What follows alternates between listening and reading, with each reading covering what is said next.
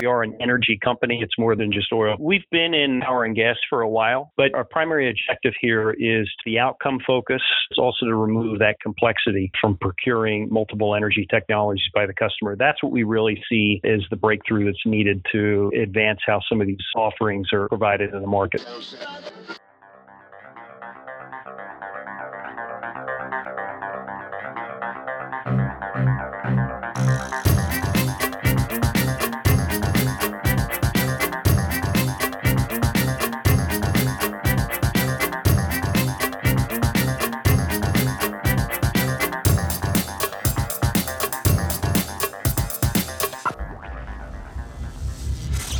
This is EnergyCast, and I'm Jay Downhauer. Today we're talking about energy efficiency on a subscription basis. Once the lights are swapped out and a new coat of insulation is slapped between the walls, how can companies make their kilowatt hours stretch further? Our guests today believe they have a new way for companies being more efficient through a combination of physical equipment, software-based metrics, and even in some cases, their own retail power offering. When I interviewed my last efficiency guest about a year ago, I found it hard to believe that any companies in 2018 had not yet exhausted options for becoming more energy efficient. Now, there are always more efficient tools out there, but the way I see it, most companies have explored their options and determined that, yes, this is cost effective, and no, this isn't. What I learned in my last interview was that many organizations are still not even remotely as efficient as they could be, and many of their best clients were public facilities like school districts, libraries, and other municipal buildings, which aren't always as cost conscious as for-profit businesses. And then there are the technological advances. This mainly comes in the form of IoT, the Internet of Things, web-enabled devices that can monitor and send real-time information to help improve efficiency through advanced learning techniques. The Nest thermostat was one of the earliest IoT devices out there that really caught on. Back in Texas, we used to hear my man Matthew McConaughey in ads like this. Oh, this theater's cold, ain't it? Now, while you're sitting there wishing you had brought a sweater, here's some news that might warm your heart a little.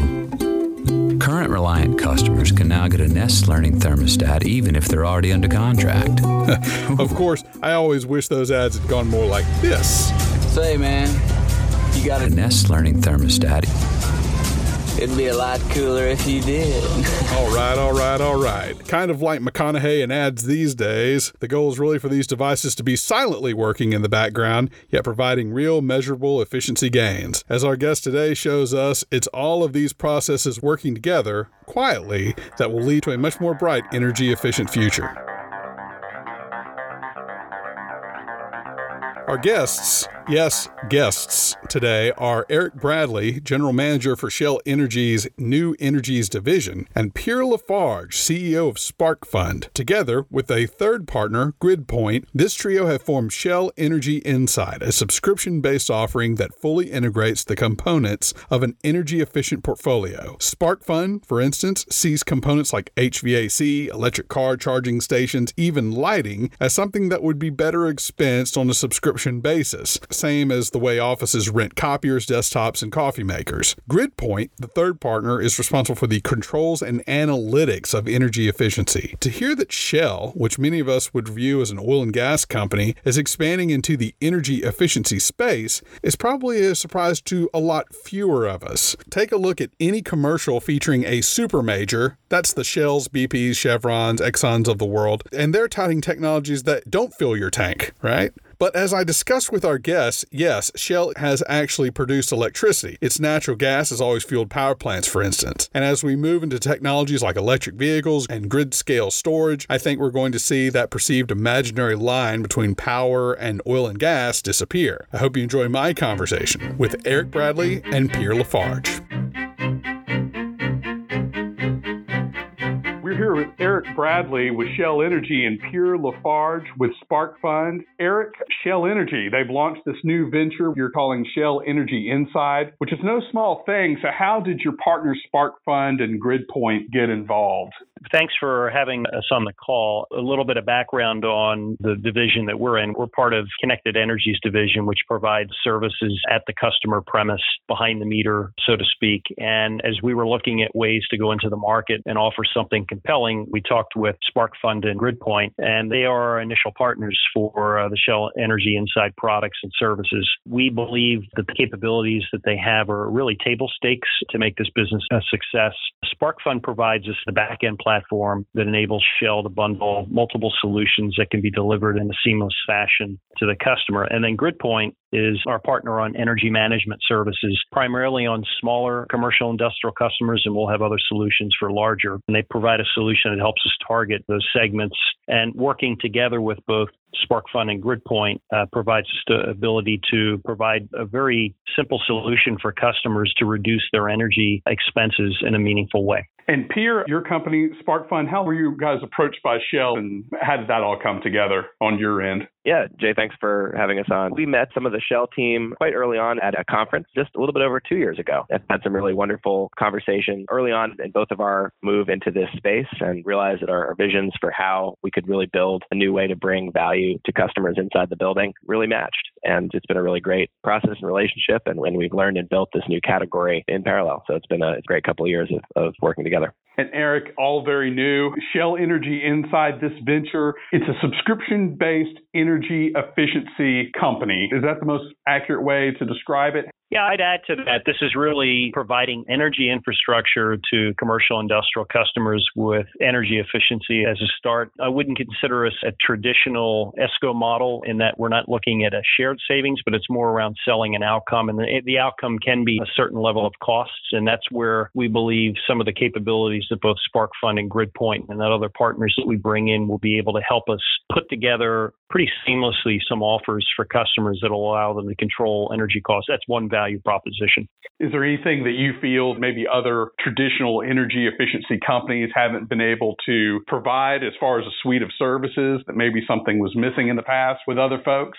I wouldn't say it's what's not being offered or what the other competitors are not offering. I think it's really more around how do you offer something that removes the complexity for the customer and also minimizes the capital that they want to put into energy efficiency or other upgrades that can lower or control their energy costs or even green their energy costs. And that's really the innovation here. It's this idea of paying a subscription model for the outcome that you desire. And the outcome, again, can be cost, efficiency, green, sustainability. And putting it in a way where the customer doesn't have to think about it. It really is done behind the scenes, and it makes it very seamless for them. Right. You're trying to simplify all this because I know it can get very complex. Pierre, look, I'm a big fan of subscriptions, revenue sharing, anything that can keep a revenue stream running long after what you would call the kit has been sold. So sounds like another big difference between you and other energy efficiency companies. It feels sometimes like a lot of efficiency companies, they tell you what to buy or have it all arranged. And once that project is complete, then they get out of it. But by it being a subscription, it's always going, you're always continually improving. Am I on the right page here?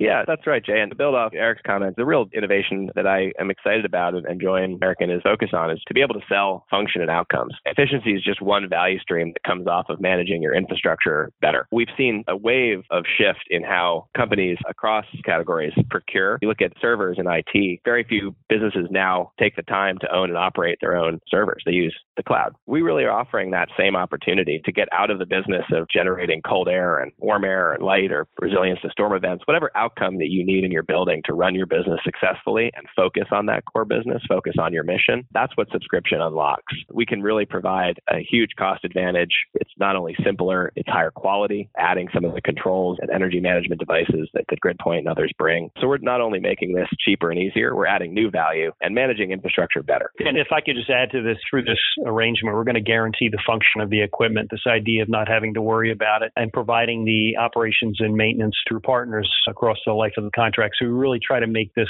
as turnkey for the customer as possible. You talked about servers, trying to get a lot of that off-site. Is that what SparkFund is doing? No, the metaphor is really about the economic logic of that sort of cloud-based outsourcing. Obviously, you can take a server off-site, but you can't take HVAC and light off-site.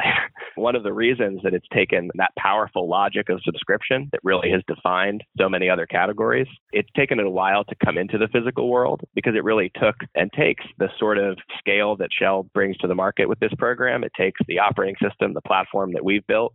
It takes technology like Gridpoint to really bring it all together. So we're providing the same economic logic and benefit of subscription that we've seen in other categories, but actually with physical infrastructure inside the building. Gotcha. Eric, you talked about simplicity and trying to make this very simple for customers to get their heads around. So there's you, Shell, there's SparkFund, there's Gridpoint, there's also an electric service provider for deregulated markets, MP2 Energy, also run by Shell. How will this work together as a unit? How will customers see this at play? From a customer perspective, this is going to be very simple. They'll contract, interact with Shell. It'll be one entity, SparkFund, Gridpoint. If we do work with our affiliate MP2, the retailer, they'll be a part of that as well. SparkFund and Gridpoint in the background. The customer is not going to be presented with separate contracts for each solution. We offer everything under the Shell Energy inside the way we've branded it. Under one contract, we believe will help remove some of the barriers to moving forward with what we think are more compelling solutions. And in cases where the customer might be interested in retail supply, that's where our affiliate MP2 would come in. Eric, look, if I were Shell, you guys are a big company. I would thought you would have cut a check and folded both of these companies into Shell. Is that a possibility, or is there an advantage for it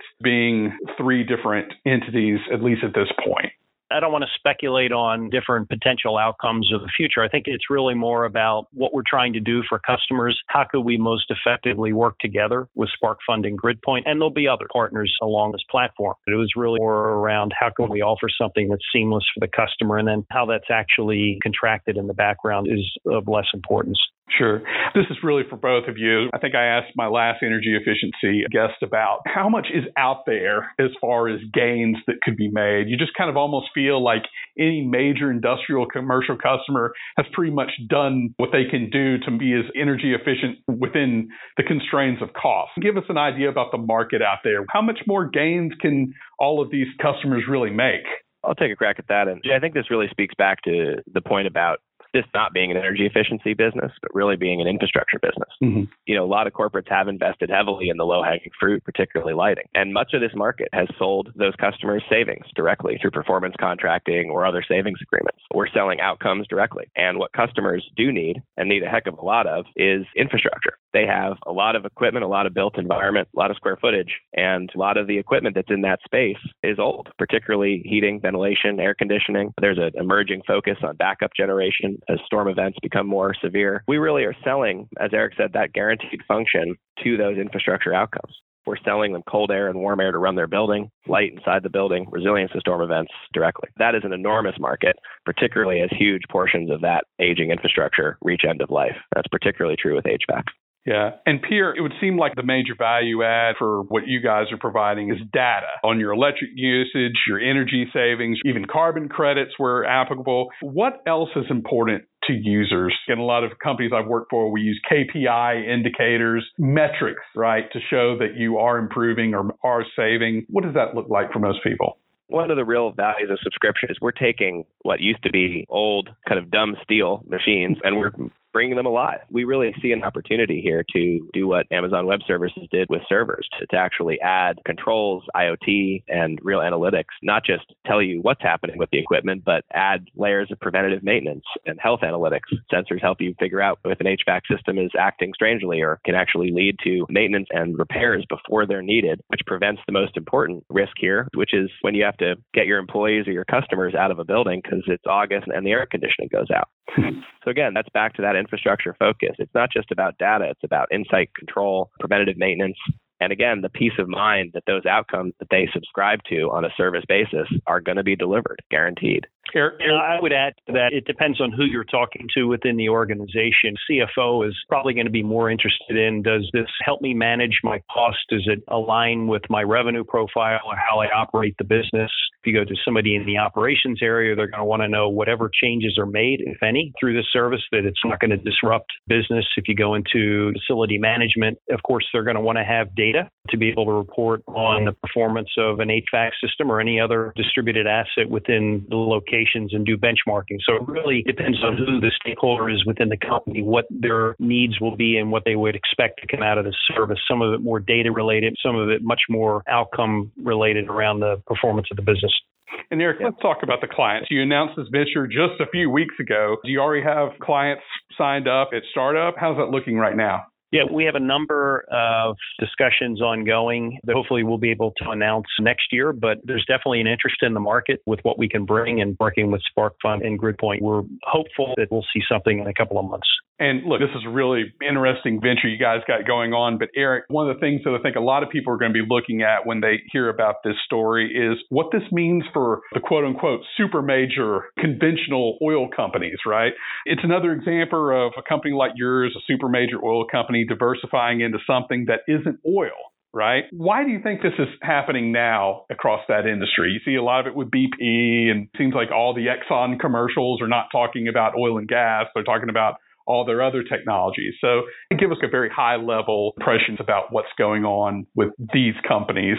I can talk from specifically what we're doing in Shell Connected Energy. And I'd say we are an energy company. It's more than just oil, but an energy company. And I think what you're seeing, there's a lot of very powerful trends. Certainly one is we're seeing that electricity is finding its way into more uses other than just turning motors and powering lights. But electricity is beginning to become part of the transportation fleet. And one of the things we didn't really talk much about with this platform is being able to enable EV charging and other services at a customer premise. Those features will become available over time. So electricity is becoming more important. I think with storm events that we've seen in various parts of the country, resiliency is a really big deal for clients, and that's taking on more interest. And there's things that can be done at the customer site that can help that. And then, of course, energy costs and control have always been and will always continue to be important to clients. And there's better and more efficient ways to control energy costs with advances in sensors and computing. And then, of course, the often talked about cost reductions in storage and battery storage and solar voltaic. It creates lots more choices for customers, which then creates the complexity that we think can be managed through outcomes. So there's a lot of these factors that are coming together that it's making it very compelling to be offering energy solutions to customers at the end use, at the premise. You know, Eric, I think people think of companies like Chevron and Shell as being oil and gas companies. But look, I mean, I used to work in fracking. I did a lot of water recycling for a lot of years, and Shell's out there fracking. Shell produces natural gas run power plant. You guys have MP2 that you're selling and making power there. It just seems like that's a logical extension, right? We've been in power and gas for a while. In the U.S., we have fairly active power marketing and gas marketing activities, and we're logically progressing down towards where we can offer solutions to customers given this convergence of the technologies that are available to customers, the computing and the sensing and the cost reduction and some of the distributed technologies. There's more opportunity to solve that complexity and take advantage of those cost trends and provide that in a subscription model to customers. Certainly. And then lastly, both Eric and Pierre, I live in a regulated market here in North Carolina. How would this venture work in regulated market areas? That should be interesting as well. I know you guys have a lot of focus because you guys are in Texas and that's deregulated, but how will this work in regulated versus deregulated markets? It'll be seamless. First, it's available all across the U.S. Any markets that are out there, regulated, deregulated. The only difference would be in the regulated market where you don't have a choice of your power supplier, then, of course, you're beholden to the local utility. But many of these solutions that we're looking at are inside the customer premise or around the customer premise, and they can be put in regardless of whether it's regulated or deregulated. So I don't see this model being limited to competitive markets. And in fact, that's part of why we are setting it up this way, is so it can have broad coverage and appeal. All right, Eric Bradley, Pierre Lafarge, thank you so much for your time. Yeah, likewise. Thank you, Thanks for the interview. Thanks, Jack. That was Eric Bradley, General Manager for Shell Energy's New Energies Division, and Pierre Lafarge, CEO of Spark Fund, part of the new Shell Energy Inside program. I want to thank them for taking time to explain this new offering to our audience, as well as Taylor Griffith at Spark Fund and Cassandra Lim at Shell for arranging this interview. All guests are sent the raw and completed audio the week of release. So far, no complaints. I'll have a link to Shell's program as well as plenty of pictures. You can find that at energy-cast.com and on Instagram at Host Energy. Be sure to leave us a positive review on iTunes. That gets the word out. Music was produced by Sean Stroop at Stroop Loops. That wraps up episode 48. Be sure to join us next week when we hit DC to talk the future of energy storage with the Young Association representing this industry within an industry. You won't want to miss it. Until then, I'm Jay Dowenhauer. We'll see you next time.